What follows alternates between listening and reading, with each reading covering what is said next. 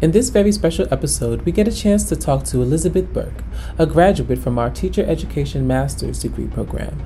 In this episode, Elizabeth goes into what it's like being a career changer and transitioning from being an accountant to becoming an educator.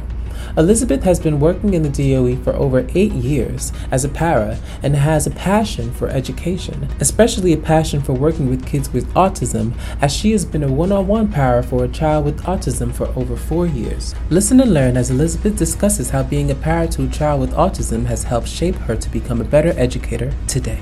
Elizabeth, you can just start off by introducing yourself and just talking about your previous work experience, if you have been a career changer or were you in education all your life?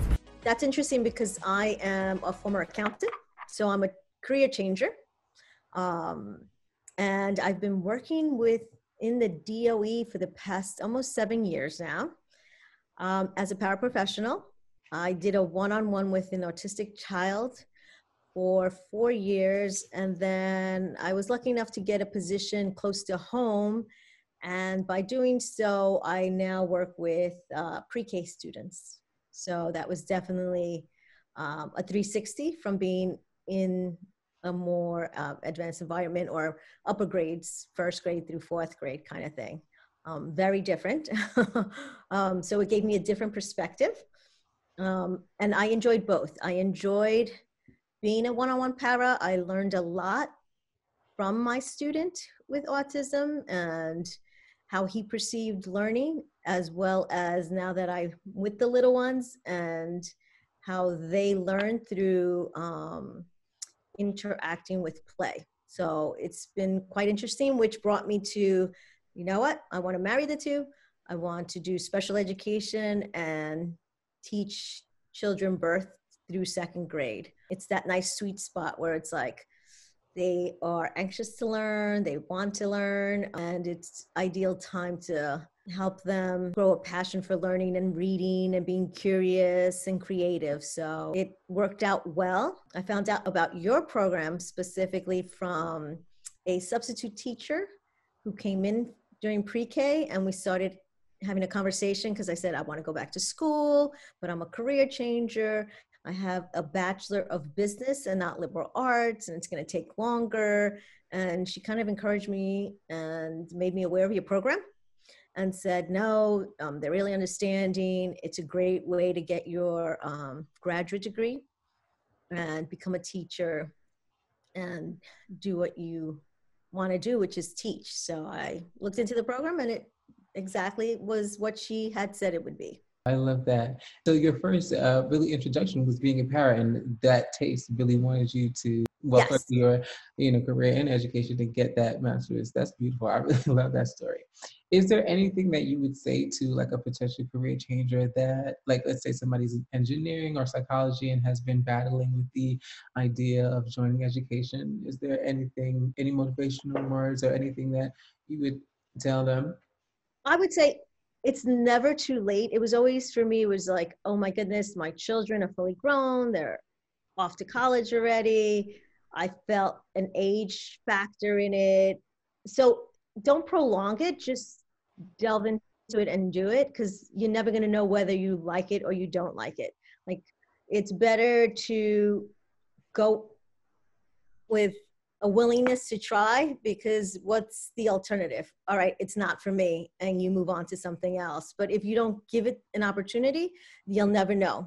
So why have that regret? Just, if you have a passion for learning, if you have a passion to make a difference, I say do it. It doesn't matter what your age is. You're always learning. You want those that you teach to understand that we're always learning, and it's never too late to change your career or to follow a dream that you once had, because that's how life is. So I would definitely encourage them to pursue it.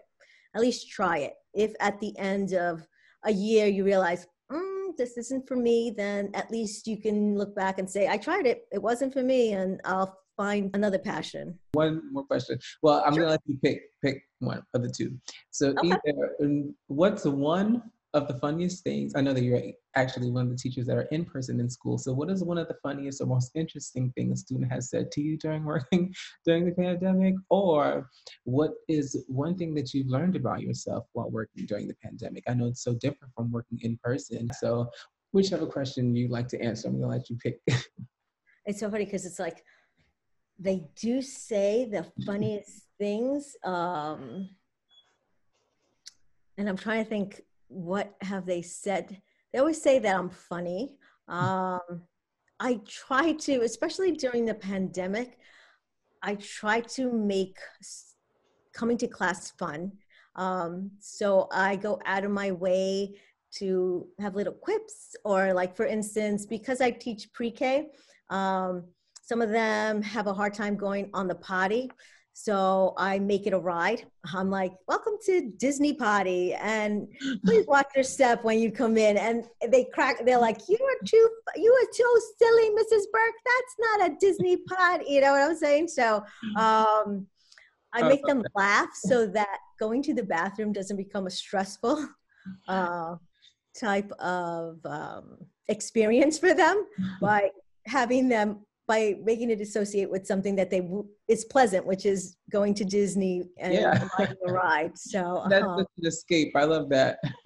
So yes, it's a little escapism from the whole COVID and stay 6 feet apart, you can't play with each other type of things. You have to incorporate a little laughter and humor into your day so that it's not so serious about like, oh, staying 6 feet apart, or COVID, can't touch each other, don't look at each other kind of thing. So yes, definitely. I want to extend a very special thank you to Elizabeth Burke for this very, very amazing episode. And for more information on our podcast, please be sure to follow all of our social media platforms at Cite Programs. That's CITEPROGRAMS. Till next time.